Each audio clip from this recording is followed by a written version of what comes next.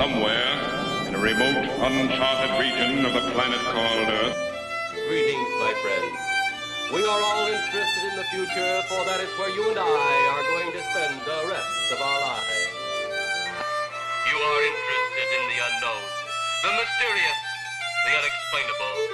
That is why you are here. And remember, my friends, future events such as these will affect you in the future. Time and space. Contact has been established. We now transmit you direct to Tales from the Silent Planet.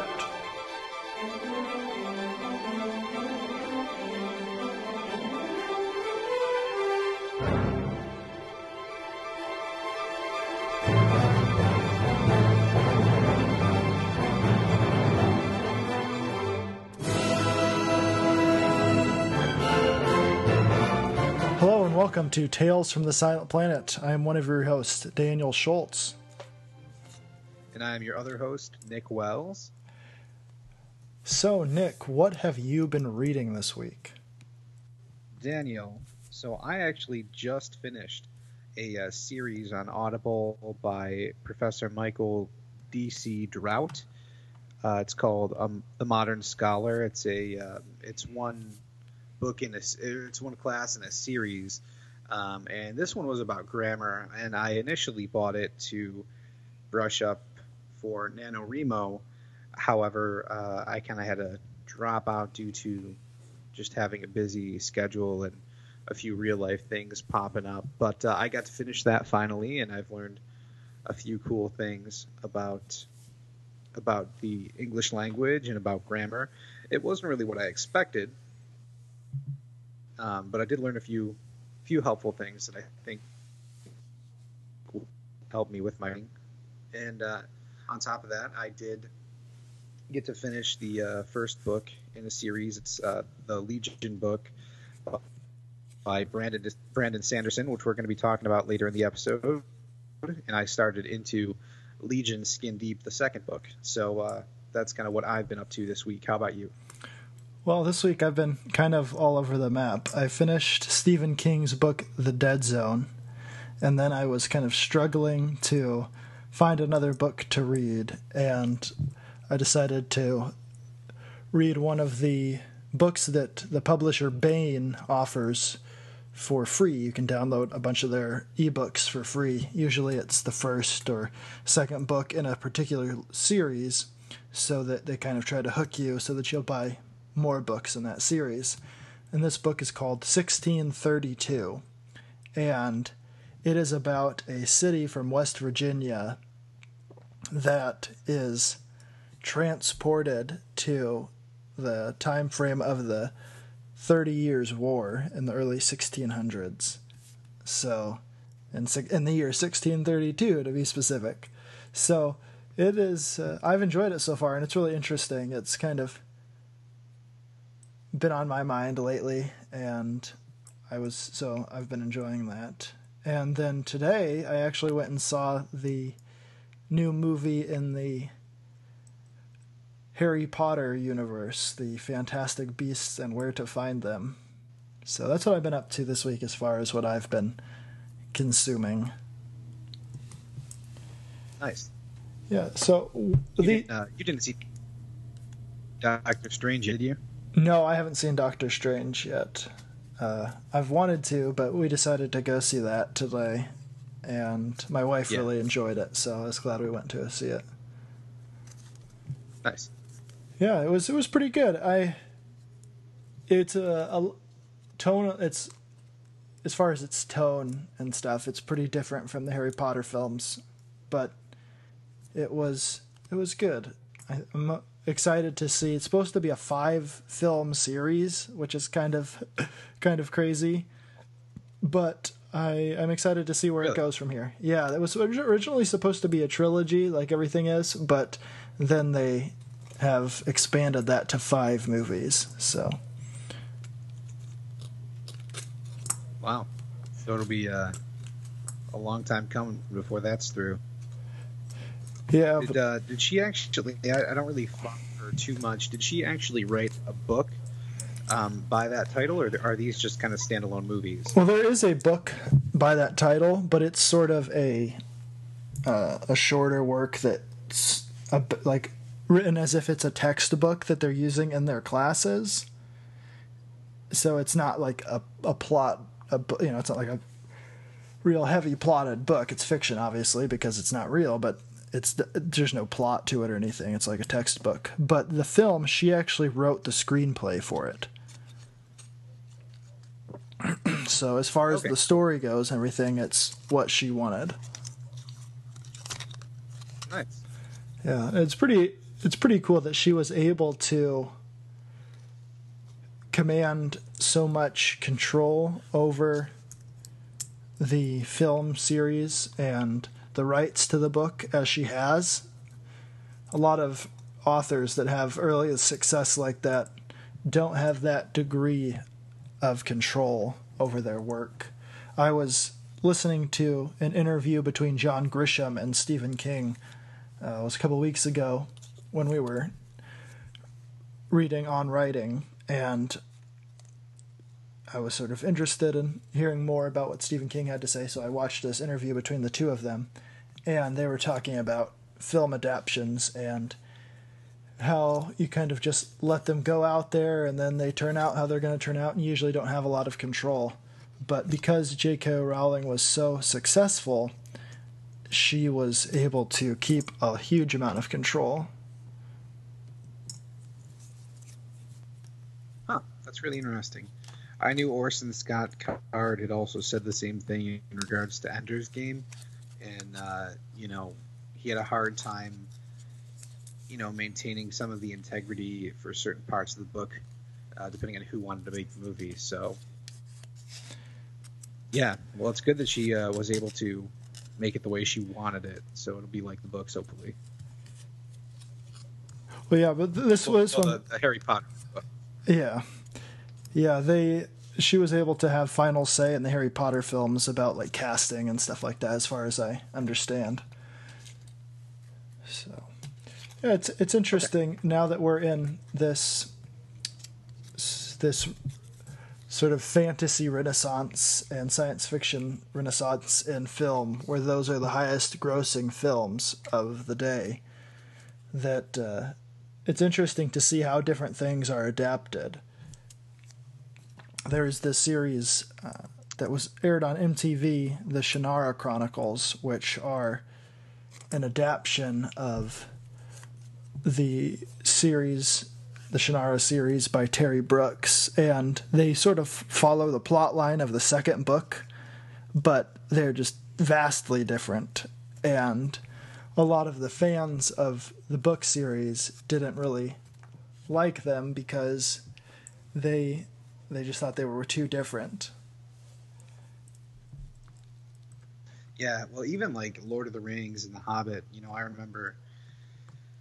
I remember I watched the first Hobbit movie, and I had read through the Lord of the Rings books. I hadn't read through The Hobbit in quite some time, since I was a kid, and I saw that first Hobbit movie, and I was like, oh man, I love this. I need to go read the book. And so I went and I read the book, and I was like, there's not an orc in this book. And yet the main army of bad guys were orcs. And, there were just quite a few things about it that were very different. And I understand why they did it. But even if you look at those movies, my favorite parts personally were taken out of the movie from the book, where you have Bilbo. Does he call the spiders Attercop, I think? Yeah. He's kind of like dancing in the trees after all the dwarves have been strung up by the spiders, and he has this dialogue with them. He also has this really awesome dialogue with Smaug that they more omitted from the movie. Bjorn, where Gandalf brings them in slowly with his story, kind of piquing Bjorn's interest, knowing that Bjorn wouldn't have taken them all in at the same time.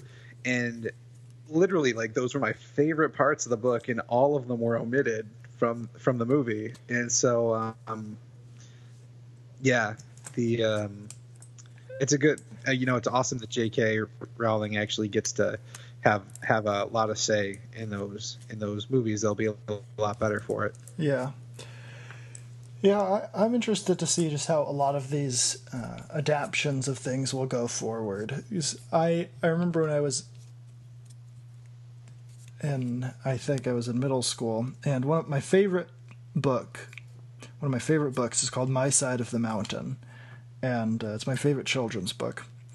And we watched the adaptation of it in class, and I was just so offended by the adaptation because So in the book, basically, this kid runs away to the Catskill Mountains in order to just live off the land because he wants to, just because he thinks it, he just wants to. And I thought that was really cool. That was a really cool idea to me, to be able to just do something like that and not really have a reason for it other than, hey, I want to do it. And in the movie, they gave him a reason of why he went out there to the Catskills. And it is the stupidest reason of anything ever. He wants to do experiments on algae. And he's always talking about my algae experiments. And it just got so much on my nerves. And I was just so offended by it. And I will never watch that. And I always recommend to people, when I recommend the book, that they not watch the film, that they just avoid it altogether. Right. Yeah, I'll have to go back and read that. I don't think I've ever even heard of it, to be honest with you. So, having 2 kids, it'd be a good book to read. Yeah, it's really good. I just bought a copy of it today as a Christmas gift for my nieces and nephews. So cool. It is. I recommend that. I've read that there's like 2 sequels, I think, and they're all right, but not as good as that first one. That first one is perfect just the way it is. Nice. Very cool. Yeah, so what are you going to read next? That is the $1 million question, isn't it? Well, I think that I'm actually going to pick up Cat's Cradle. I'm not going to use a credit for it. I actually found that the local library system where I live allows you to actually check out audiobooks online. Nice. And they do have Kurt Vonnegut's Cat's Cradle. We did have one person recommend that, so I'm going to check that out so I can touch on it a bit. I don't know if that'll be the book we actually talk about, because I don't think Cat's Cradle is really sci-fi or fiction. We'll see. But I figured that was a good place to go next, since it was a recommendation, and we definitely want to take those and listen to them if we can. So probably Kurt Vonnegut's Cat's Cradle after I get in deep. Then maybe I'll jump into. Well, I'm already into the. Is it The Way of Kings? Is that what it is? Yes. Way of Kings. So I'm about 12 hours into that book. I think I got 30 more hours to go. I might just man up and finish that book. So it's a little bit different. It's more slow paced than Sanderson's books like Legion, or is it the Mistborn? Yes. Trilogy? Yeah. So, and that's the one you had recommended. So this one, for those of you that aren't familiar with Sanderson, Daniel can go more into that, but basically it's the book that he's making it. It's the series he's making into 10 books. So he's going to great lengths to do a lot of world building, and it just has kind of a slower feel to the first book, apparently. What would you say about that? Well, I think it's definitely a slower paced book that deals with these characters and situations, and the situations don't really they don't really develop as fast as his other books. He has this thing called the Sanderson avalanche that happens in other books, and basically these books build up to this climax, and then there's this huge drop off where all the plot things come together, and they call it the Sanderson avalanche. And this is not really one of those books, because although the ending of the book does have some resolution to two of the plot lines, at least some big resolution, it's not quite as developed, I don't think. But like you said, he's developing the world. He's sort of setting up this cataclysmic event and these mysteries and things. And I enjoyed it as I got into the book. But like you, had trouble getting into it when I first picked it up. I had trouble getting into it, and then after I read a bunch of other Sanderson books, then I was able to pick it up again and really enjoy it, because I had the sort of confidence in him that it would pay off, and I think it did. Nice. Yeah, I'm not gonna lie, I got really discouraged. I was like, I've heard all these great things about Brandon Sanderson, and that was the first book I had started, and I was just like, I don't know if I can get through this, but just having gone through Legion really, really has made me want to read more of his stuff immediately. So let's talk more about Legion, since you did read it this last week, and I had read it I think twice before, and then I've read the sequel, Legion Skin Deep, as well. I actually have the sort of limited edition, signed and everything, copies. Nice. And I have never even read through them. I've only listened to the audiobooks, but they sort of sit on the shelf and look pretty. But nice. The first thing I want to comment on is the audiobook narrator, Oliver Wyman, who you informed me is actually one of the most well-respected narrators on Audible right now. Yeah, I was looking through for their sales yesterday, and I saw his name on some of the more highly rated narrators, and they go through the books that those narrators have done. And Oliver Wyman was one of those narrators, which is not surprising if you've heard his work. He is phenomenal, whether it's a certain type of male voice or even his female voices are quite good, regardless. Mm-hmm. So I think especially with this book, it's important that his voices are varied, like they're very distinguishable from each other. And the story behind this book is that, the idea is that there is this character, Stephen Leeds, and he possibly has multiple personality disorder, and he's able to use this to create this personality that he has and he interacts with, and that personality will be an expert on certain information. Yeah, so in the book, spoiler alert, so if you want to go through this book and experience it on your own before this review, I would jump out now, go check it out, and after that, I would come back and listen to the podcast and hear our thoughts. But Stephen Leeds actually owns a mansion, and I think he is either 42 or 47 rooms in the mansion. And each personality of his gets a room. He has this undiagnosed medical condition. Some people think it is multiple personalities. Other people think it's something entirely new. Even he doesn't really know. But he has all these personalities, and within each personality, is this just wealth of knowledge about certain topics. And so he doesn't know everything that they know, but he can converse with them and they can tell him things that they know. I think the best example of this, to kind of give the reader a better picture, is when he gets new, he calls them aspects instead of those are like the personalities. And so he gets a new one called Kalyani in the book, about halfway through, I think, and he needed to learn a new language. And so he had just read up on, I think, a few books on Hebrew, and then kind of this new aspect, Kalyani, showed up, and she kind of coached him regarding, how to speak Hebrew, and she translated for him. So that was kind of how it works. He doesn't know the things that they know, but they know it, and then they help him with it.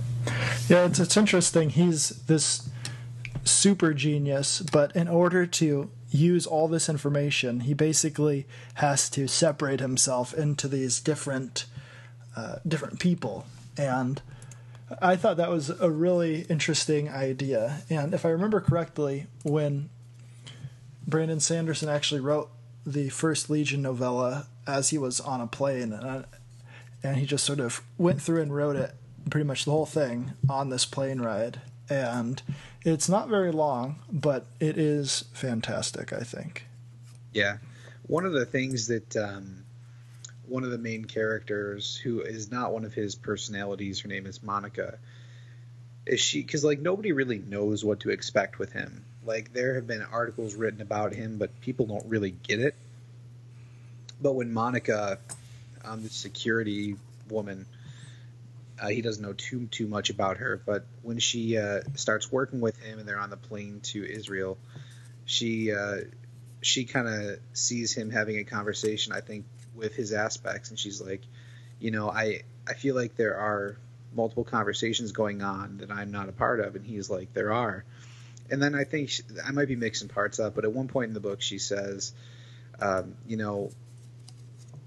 my first impression of you before I met you was that you were going to be some, reclusive genius or whatever. And then she's like, but now I just think you're more of an average guy who's a mental manager of other people. And I thought that was a really interesting take. I think that Sanderson has I think that the perspectives of the people that weren't the main character were really well thought out, and they felt real for it. Yeah, Brandon Sanderson has a way of thinking through things, and I don't know where he finds the time when he's doing all this writing. I mean, he's written so many books, and he hasn't been writing for that long, and all things considered.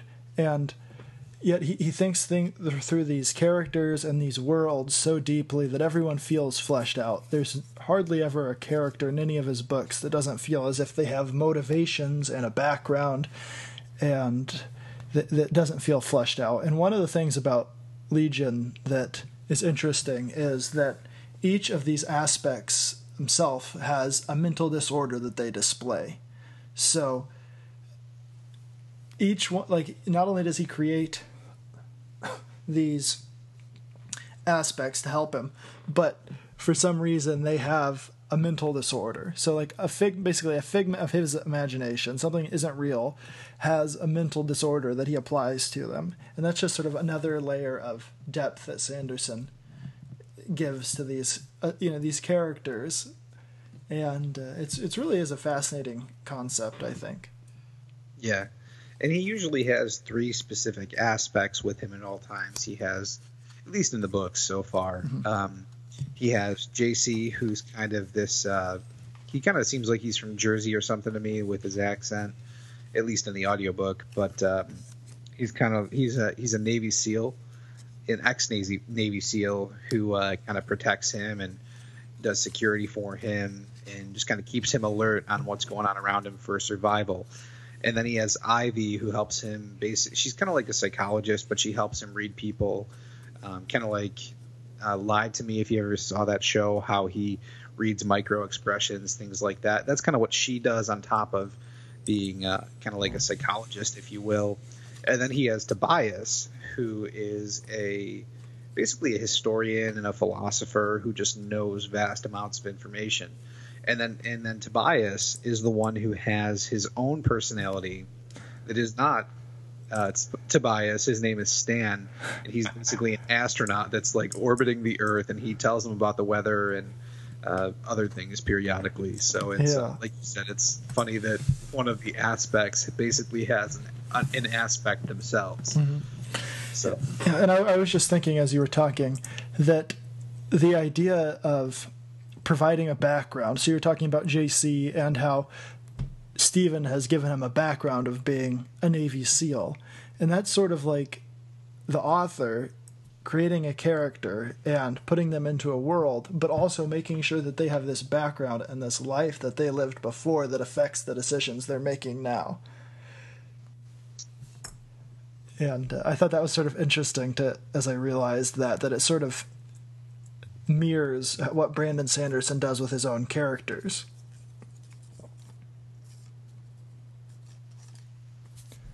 Yeah, I hope so. I mean, this is really the only book I've gotten through, so I'll take your word for it. But I look forward to seeing more of that. So, yeah. Well, one of the things that I found funny, which I don't think you've gotten to, but I don't think it's too much of a spoiler, is in the second book, Legion Skin Deep, and someone throws a popsicle at one of the aspects. And in order to keep his illusion going, Stephen sees the aspect catch one popsicle, but basically, and he also sees the other popsicle like fall to the ground. And so in his mind, he makes the aspect catch it, but he also recognizes that it was it doesn't exist. The person doesn't exist, and so yep, yeah. No, I did get to that part. That was really funny. It was Ivy. And like she just kind of watched the other popsicle fall, and she was confused. And kind of like you're saying, how he has to imagine everything. I don't know if you remember from the first book, but his butler Wilson, I think was his name. He'll come out with lemonade for Mr. Leeds, and then he'll come out with I think they're fake. I don't think they're real drinks. I think they're fake drinks that he basically is accustomed to, kind of handing to them.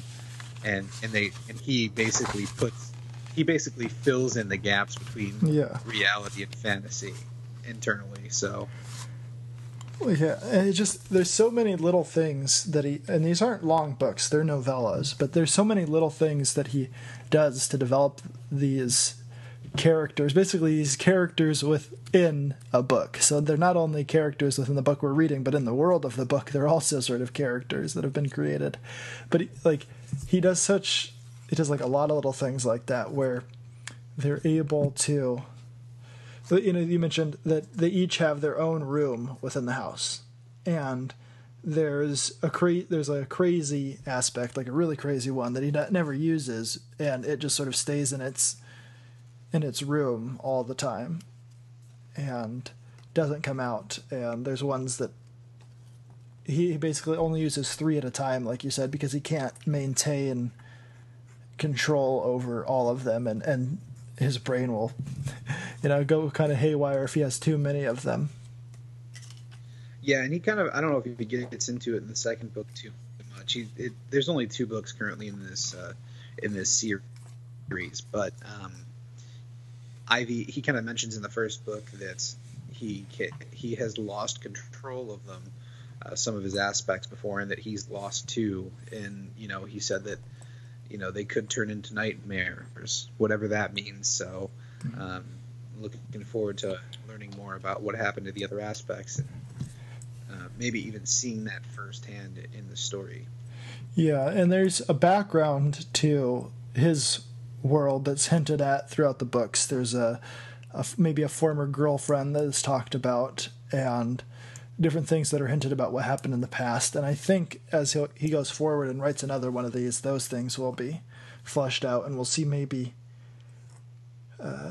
probably we'll see him have a breakdown at some point. I don't know if he's going to write a big novel or if he's going to keep doing the novellas, but I'm sure at some point he'll have a breakdown and he'll have to deal with that. At least that's what I would do, but I'm not Brandon Sanderson, so maybe he'll throw us for a curve. Right. Which was your favorite aspect and why? I like Tobias. I just think he's sort of comforting and fun, and I just like the way that the narrator Oliver Wyman does his voice. I thought was pretty cool. But I think that he just sort of seemed like one that would be cool to have, someone that has this vast amount of information all the time right at your fingertips. And You just say, hey, what's the answer to this question? And they know right off the bat. Yeah. Like you said, too, Oliver Wyman's narration is just, he sounds regal, like the most regal voice I've ever heard in an audiobook. It's just, maybe that's not the right word, but I think it comes close to it anyway. Tobias is cool. I like him. Yeah, and do you have a favorite one? There are a few that I like. I like all of them, really, but I think that JC is my favorite just because I like to think that I'm practical at least, but, if I had to... Ivy is very practical, Tobias is very practical, but JC, I don't really have to worry about, assassins or anything, but at the same time, JC is just the guy who likes to shoot and is kind of a little bit wild and crazy, but he would just always be on the lookout for whatever. And I kind of like that. It'd be like having an imaginary bodyguard following you around all the time. Yeah, and we already gave a spoiler alert, but let's talk about, at least I hope it's in the first book, the ending where where basically Stephen has to shoot somebody. Has to use a gun. And since JC is the aspect that knows about that kind of thing, he knows how to shoot a gun, he knows how to do combat, and he basically has to guide Stephen's hands and in order for the gun to actually fire, because he can't control it, he can't actually shoot because he's fake. But he actually guides his hands to like how he should shoot, and I thought that was pretty interesting.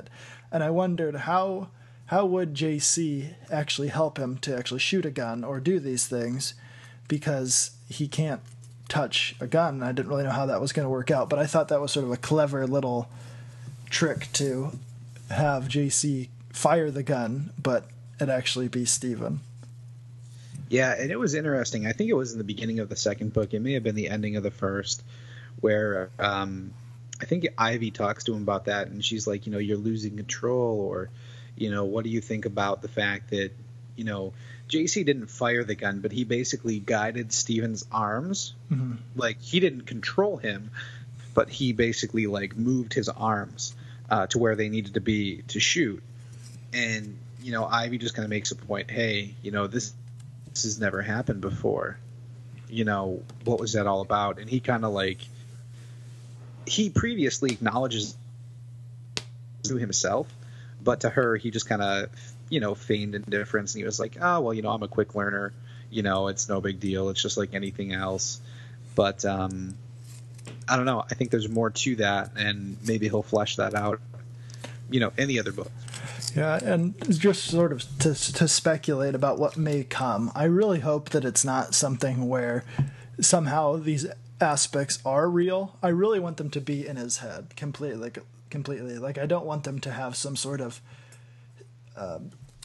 tangibleness outside of his brain. I don't want them to somehow be, some sort of fantasy thing where he's able to create beings or something like that. I really don't want that to happen. I want him to be crazy, and I want him to be able to just be so insane that he makes, 40 different experts on information that he can use to solve crimes. Like, I don't want it to be like that. What do you think about that?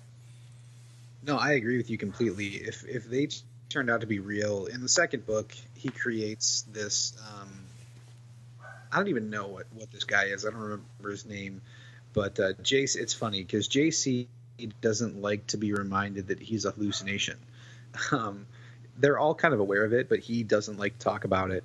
And so there's this aspect created in the second book who basically puts forth this theory that they all exist in another world or something, or in another timeline, and that in times of need, Stephen is calling upon them for help, and that kind of puts JC at ease.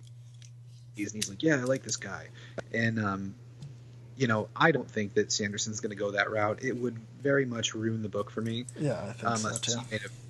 Unless he made a very, very compelling case. But I don't see that happening. I think the thing that Sanderson has working for him is that the mind is such an impressive organ that we don't understand much about. Like, who knows what we are capable of? Our sleeping mind. If you're talking like Patrick Rothfuss, or I've heard that we only use 10% of our brains thing is not true, but who knows what we could do if we could harness more of our mental faculties.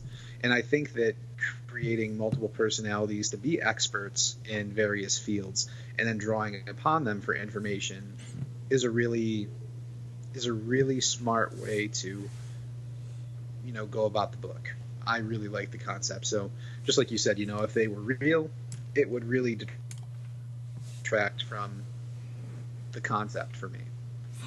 Yeah, and I, like you're saying about the brain, I just think about my own life, and there's things that I am an expert in, that I've been trained in, like when I was in the Navy and I was a hospitalman, and I don't constantly think about doing medical procedures or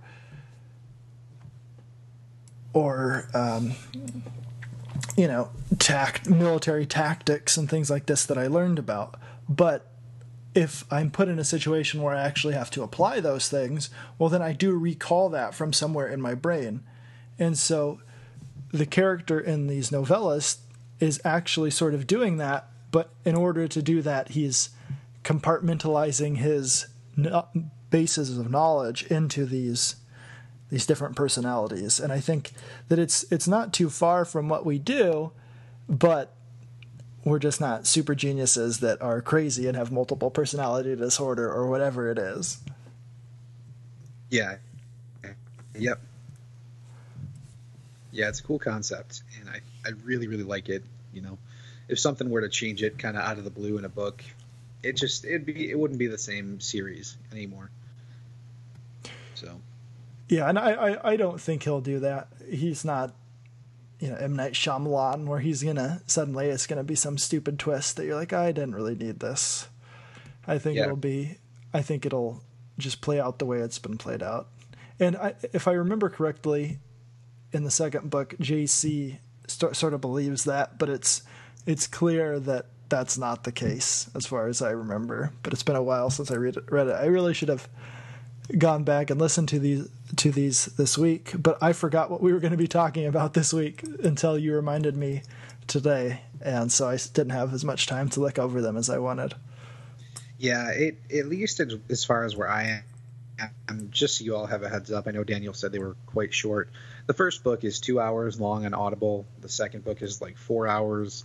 So again, very quick reads. You could probably get through either one in a day.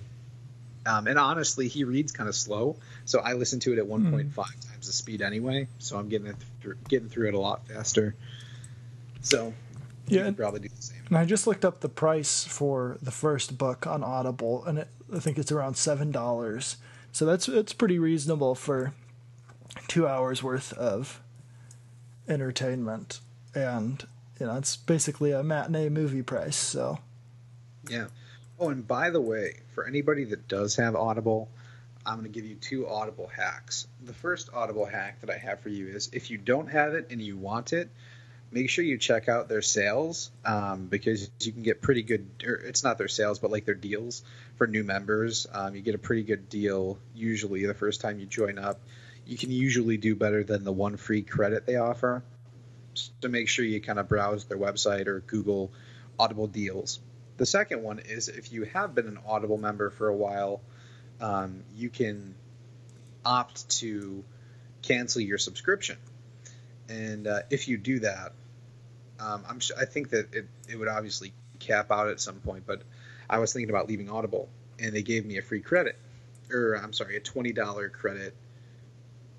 I forget. The one time they gave me a free credit, and then the next time they gave me a $20 credit toward the website to get me to stay. So, you can always check that out if you are tight on money or whatever, and you don't want to cancel. Just be aware that you could still kind of get a free credit that way and prolong the membership a little bit longer. So there are my Audible hacks for you. But yeah, definitely check them out. They're very inexpensive compared to most books. And you might even be able to look up the second book. I don't know if it's free. I got it for free as a promotion when I downloaded the app. So I'm not sure if it's free or not anymore. But I know I got them free because I had bought in the limited edition books, and it came with the free Audible credit. But I don't remember if... Yeah, I'm not sure. I'm going to look that up. So, what do you think about the plotline of this camera that can see into the future? What did you think about that part of it? I thought it was smart of him to acknowledge that there were issues in science, like saying how the Earth rotates and how, even if you were to travel through time or take a picture in any one given place, if you were to look at it scientifically, you wouldn't be getting the picture that you want because the Earth would be in a different location in space, when you're taking the picture, as opposed to when it actually happened. So for those of you that don't know the concept, basically they developed this camera that can take pictures of, anything that happened in that place beforehand. So, the main thing is the scientist who came up with the idea basically stole the camera from the person who was paying him to produce it and went to Jerusalem to take a picture of Christ because he was a scientist and a Christian, and he wanted to get proof to show that Christ was real and to basically vindicate his faith amidst his field of generally atheists. So it was a cool idea. I like that there was mystery to it, and that he just acknowledged, hey, in the book, Monica, the woman, is just like, we don't really know how it works. We just know that it does work, and we did a lot of tests with it. And the guy who took the camera was the only one who actually knew how it worked. So that's why they had to go after him, because they had blueprints and stuff, but it didn't matter because they didn't know how to do it. And the way that Stephen and his aspects go about getting intel on the guy is really cool. It's really, really smart the way that he approaches things. So I really liked it. I liked the plot line. I liked the storyline. What about you? What did you think, Daniel? I thought that was pretty cool. I didn't know what to expect when I first bought the book, but the whole thing about someone building a camera that can look into the past was really cool. And then I thought, oh man, I think one of the things, as I remember, that I thought was, oh man, you could try to take a picture of Jesus. And then that's what someone ended up doing in the book, of trying to do this. And yep. I thought that was pretty interesting, because it was something that I would have tried to do possibly. And that's what the characters in the book did.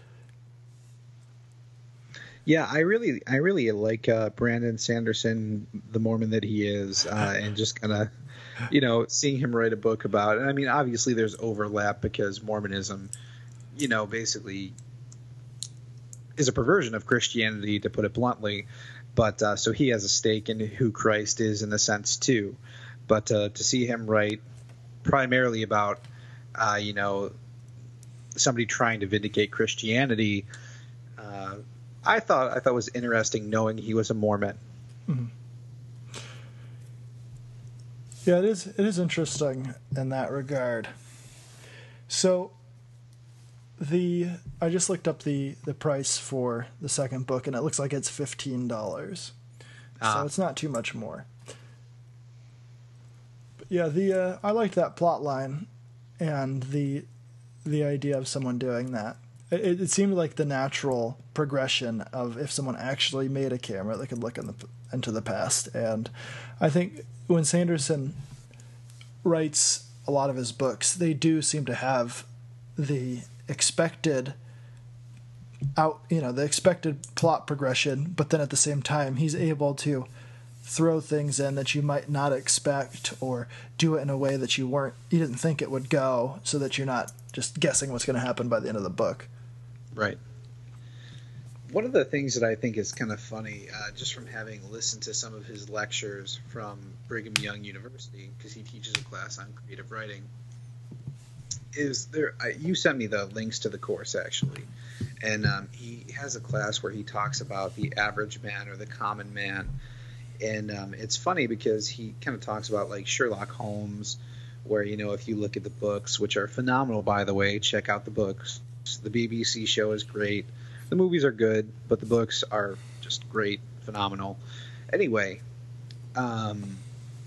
basically they really kind of dumb Watson down for you in the movie adaptation and even in the BBC adaptation. Basically, and Sanderson talks about it as, you know, they want to make these Watson more relatable because you have the super genius that, you know, maybe 1% of the population can identify with, if that.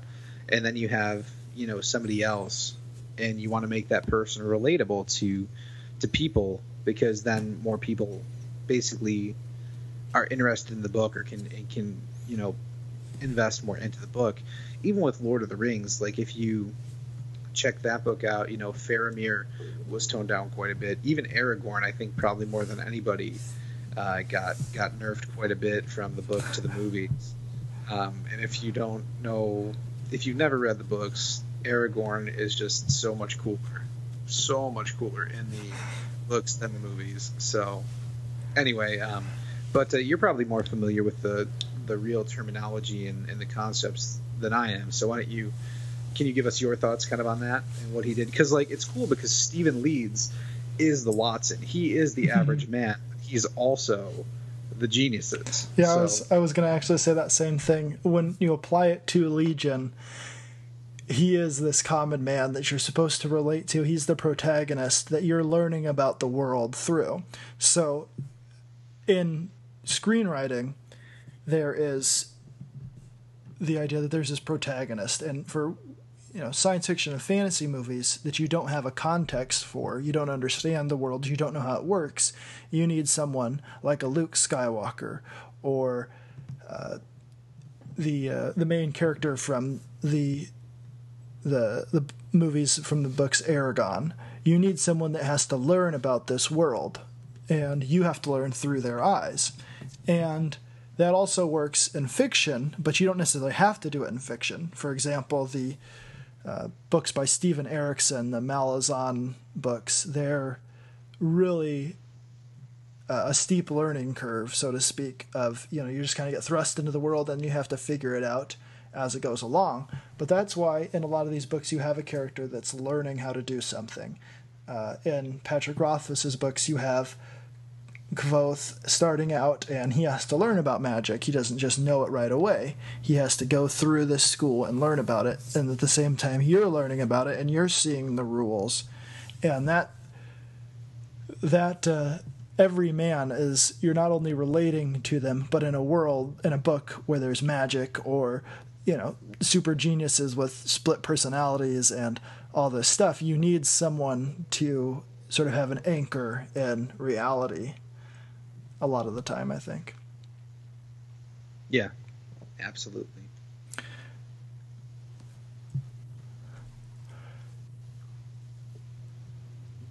So what point are you at in the second book?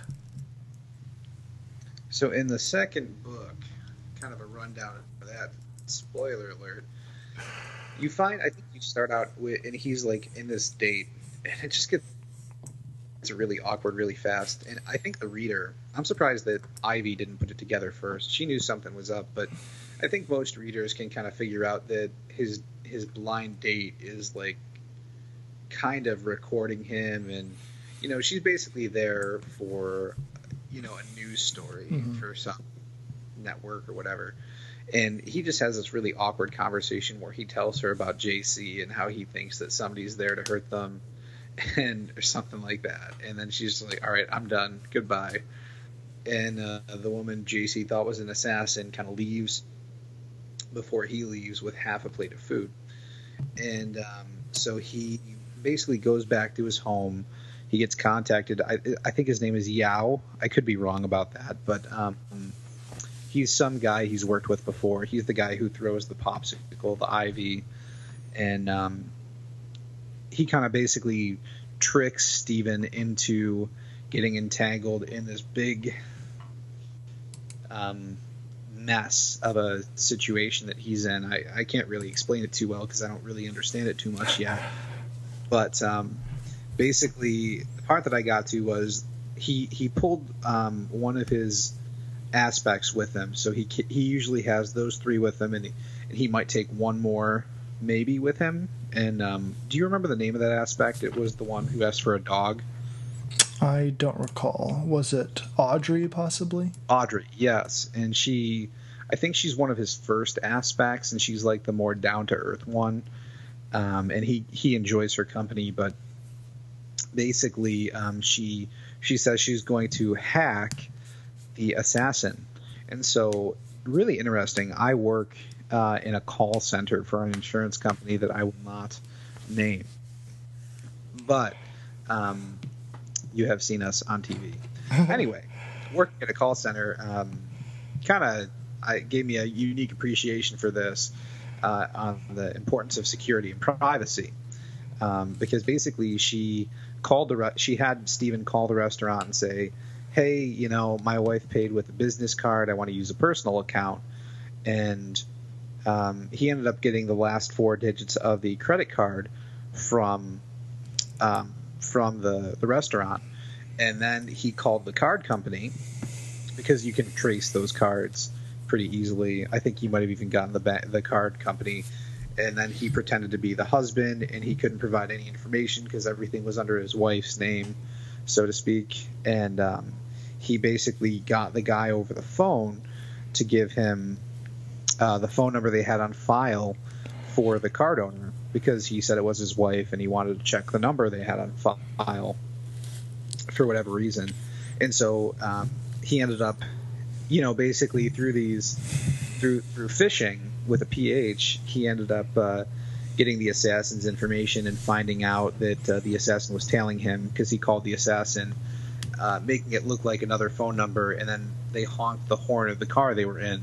So I thought that was a really, really intelligent way to go about these things. And I think the most impressive thing for me to think about is the fact that, just this average Joe writer guy is coming up with like these really clever theories on a regular basis. Mm-hmm. Like if I was Brandon Sanderson, I would just be, okay, what does a genius think like? What does a genius do to problem solve? And I think that's pretty impressive, the way he understands those things and fleshes them out. So that's where I'm at. They just found out the assassin is tailing them, but they don't know why. Nice. Yeah, and that whole phishing thing, I remember a few months ago, there's a YouTuber, Boogie2988, and he got phished basically in a similar way, where they got a certain piece of information, and then they were able to use that to get his personal phone number, and then actually take control of his number and make it go to their phone, and all this crazy stuff. And then they were able to do that, to take that and hack his YouTube. And it's just the links that people will go to get this information is pretty intense sometimes. You have no idea. Yes. Fraud happens every day, multiple times. By the way, just as a little bit of insurance advice for you, this might vary from state to state, but in certain states, just so you are aware, if you have your identity stolen and you were to, let's say your identity was stolen 2 months ago, you bought identity theft insurance last week, and you didn't know that your identity was stolen. If you found out, a week after you bought the identity theft insurance or whatever, in some states they have the law set up so that it doesn't matter when your identity was actually stolen, just that when you found out, you have the identity theft insurance. And that doesn't reimburse you for anything that was like specifically taken from you in cash per se, but that will help pay for the expenses to make your identity secure again, which can be quite expensive. So fun insurance factoid for you. It may be a good idea to get identity theft prevention. Yeah, especially now with recovery. Yeah, especially now with just the prevalence of how much we put our information on to so many different companies have our information, and they're all not secure, and hackers are routinely hacking these things and putting this information out. And you can even just look at the last presidential election. Hackers got into unsecured email accounts and got all this information and put it out there. So it's kind of crazy, and it would be interesting. I don't know of any books that really have dealt too much with that, but I'm sure there are some out there about hackers getting information like that. Yeah. Information is definitely important. Protect it. Anyway, I don't know how we got there. I apologize. But yeah. Well, that's the thing about good books. They don't just cause you to talk about them, but also about their ramifications and the things they're talking about in the real world. That's true. That is a very good point. And that's the thing with Sanderson. I think that there's Audrey, or whatever her name is. I think she's the one who is a handwriting expert also. Yes. And so it's not it starts with a G, I think. Is it like glyphology or something? I don't know. Anyway, I always thought that science was very interesting. And so reading about, how Audrey used, her knowledge to ascertain, from the first book, if the person who wrote the letter was the person, basically it was a fake situation. And she was able to basically cross the information she had from the person's hand sample to the letter that he claimed his girlfriend wrote. So lots of cool stuff. If just a lot of knowledge in those books that might pique your interest. Yeah, there's a lot of different cool little factoids and things like that in them. I'm glad that I was able to sort of keep you from hating Brandon Sanderson by jumping into his most sort of not beginner-friendly book. So I'm glad that Legion was able to sort of pull you back and say, no, he's really good. It's not just this really dense, crazy, epic fantasy, but... Yeah, yep. And I knew he wasn't, because he is so beloved in the fiction community. And so... Well, it's actually I don't know. It was just... It's funny. You were watching his lectures before you'd really read anything by him, and you're like, oh man, this guy's really insightful and all this stuff. And I had another friend that was a writer, and I recommended he listen to those Brandon Sanderson lectures as well, and he hadn't read any Brandon Sanderson, and he said, man, this guy's really insightful and good. And then it was funny to see that reaction from people that haven't read his stuff and don't have the sort of built-in respect for him, but still can recognize, oh man, he does have a lot to say about this stuff. And then you can see where he applies the information that he's teaching to his own work. Oh yeah, it's obvious. Anybody that listens to him for more than 5 seconds knows that he is a master in his craft. And he's not one of those people that it's like, oh, if he can't teach. No, he can do, and he teaches. So he quite good. There is a movement sort of in some areas of academia to appreciate fantasy and science fiction literature, with Brandon Sanderson teaching that class at BYU. That's one of them. That class was taught prior to that by a writer, Dave Wolverton, who writes science fiction and fantasy. And then you have Corey Olsen, who goes by the name of the Tolkien Professor, who has started a university that offers degrees in Tolkien studies, and they read all kinds of different fantasy, and they read them seriously and critically. And it is good to see the sort of genre fiction come back into a critical eye and people taking it seriously again and not just writing it off. And I wonder if that will continue to move forward or not. Yeah, I would love to see it progress. I mean, anything that's promoting the science fiction and fantasy genres, just because it is so important for us to, I'm not saying live in fantasy worlds, but we can learn so much from fantasy. I mean, I'm hesitant to say that, you know, a fantasy book can help me understand my theology better, because I feel like that's moving toward dangerous ground. I've heard people make the argument that certain fiction books have helped them understand atonement better and help them understand the concepts, certain doctrinal concepts better, which, you know, I get, and I'm not saying that's wrong. I certainly think that reading fiction, especially by other Christians, like Jonathan Renshaw or Ted Decker, for example, you know, will give you maybe more pointed ways and analogies to express these things. And so I'm not saying it's wrong. I'm just saying that, I don't know. How do you feel about that?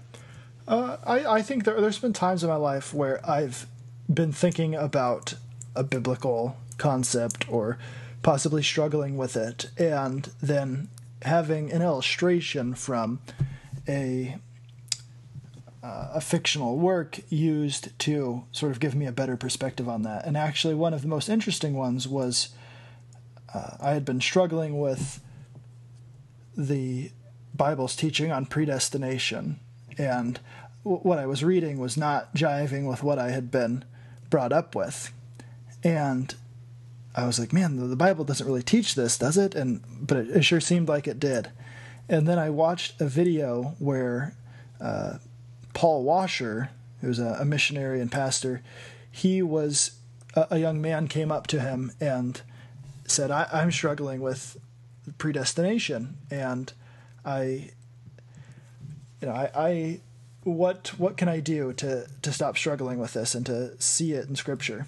And Paul Washer talked to him for a little bit, and then he started using the Lord of the Rings as an illustration to talk about total depravity, the idea that man is touched in every part of his being by sin, and he's affected in that way, and he cannot come to God unless God changes his heart. And he used the orcs as an example of that. He said, when Aragorn and the heroes kill the orcs, you cheer because they're evil. They are evil. They're just pure evil. And he said, the problem is you don't think men are. And right then is when I finally broke through, because I had this concept and I understood yeah, they're evil, and I don't think I'm evil, but I am that totally touched by sin.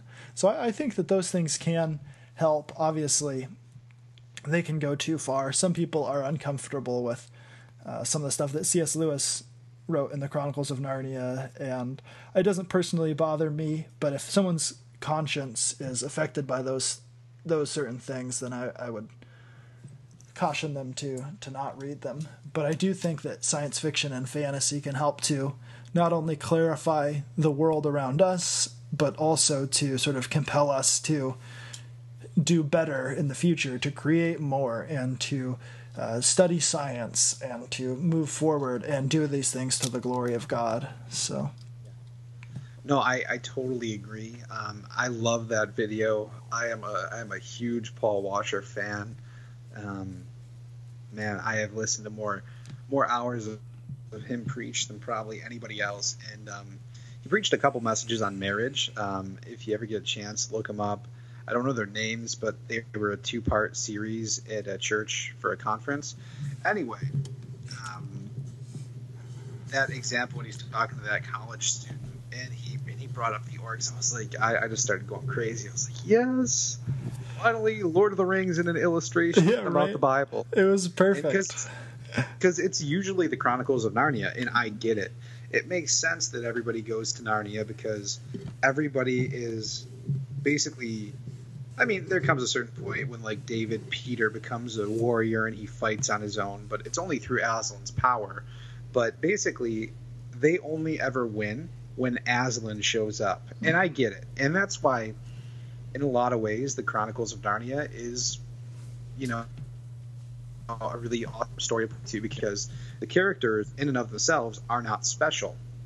They're not the awesome heroes that, like, Aragorn and Aragorn rather, and Legolas are. They are just regular kids from this place that were given their abilities and their strengths by Aslan, and then, you know, without him showing up, they fail. Mm-hmm. They would fail, and so I love that. But at the same time, I just am a Lord of the Rings fanatic, and so to hear my you know, the guy who inspires me to be the most like God reference Lord of the Rings, I went nuts. Anyway, I'm cool with that. I digress, but I'm totally cool with that and using an illustration from a movie or a book. It's just when people, and again, you know, maybe I'm stingy, which makes sense. I am pretty conservative, but when people start to say, you know, I understand doctrine better because of a book, I don't know. Maybe it's a semantic thing. Anyway, good stuff.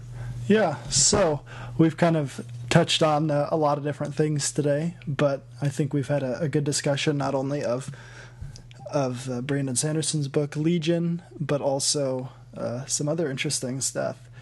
So, what any ideas what we're going to talk about next week? I kind of want to talk about the Chronicles of Narnia now, just because it is such a unique. I mean, if you think about it, really, how many other stories have characters that are utterly dependent upon other people for their success? I mean, usually the point of a story is to have, you know, the heroes be the heroes. But in those books, it's, you know, the heroes are just people reliant upon the true hero, upon the one who they need to save them. And so I think that those books have a unique, and maybe there's other books like that I'm just not as familiar with, and I'm sure there are, but I mean, when you think on average, I don't think that's the norm. So if you want to talk about those, I mean, I think we've both read both of them. What do you think? Yeah, that could be a cool topic, and I know maybe we can get a special guest on the show with us that is quite knowledgeable about the both Chronicles of Narnia and Lord of the Rings, and he might be interesting to get on, but we'll have to see. That'd be great. Yeah. Which, just out of curiosity, which book is your favorite of the Narnia books? So I sort of have two favorites. Obviously, I have to say The Lion, the Witch, and the Wardrobe, because I think it's the best book that he wrote in the series. But my favorite outside of that is The Silver Chair. Okay. What about you? I really like The Magician's Nephew. I like kind of how it all came to be. And but my favorite is actually The Horse and His Boy. Oof, that's my least favorite. Love that. So, really, The Silver Chair is my least favorite. Well, total opposites here, but no, Maybe we can talk about why. Yeah, it'll be fun to talk about and why we don't like those books. Mm-hmm. All right, well, we will see you guys again next week. All right, thanks so much for listening in.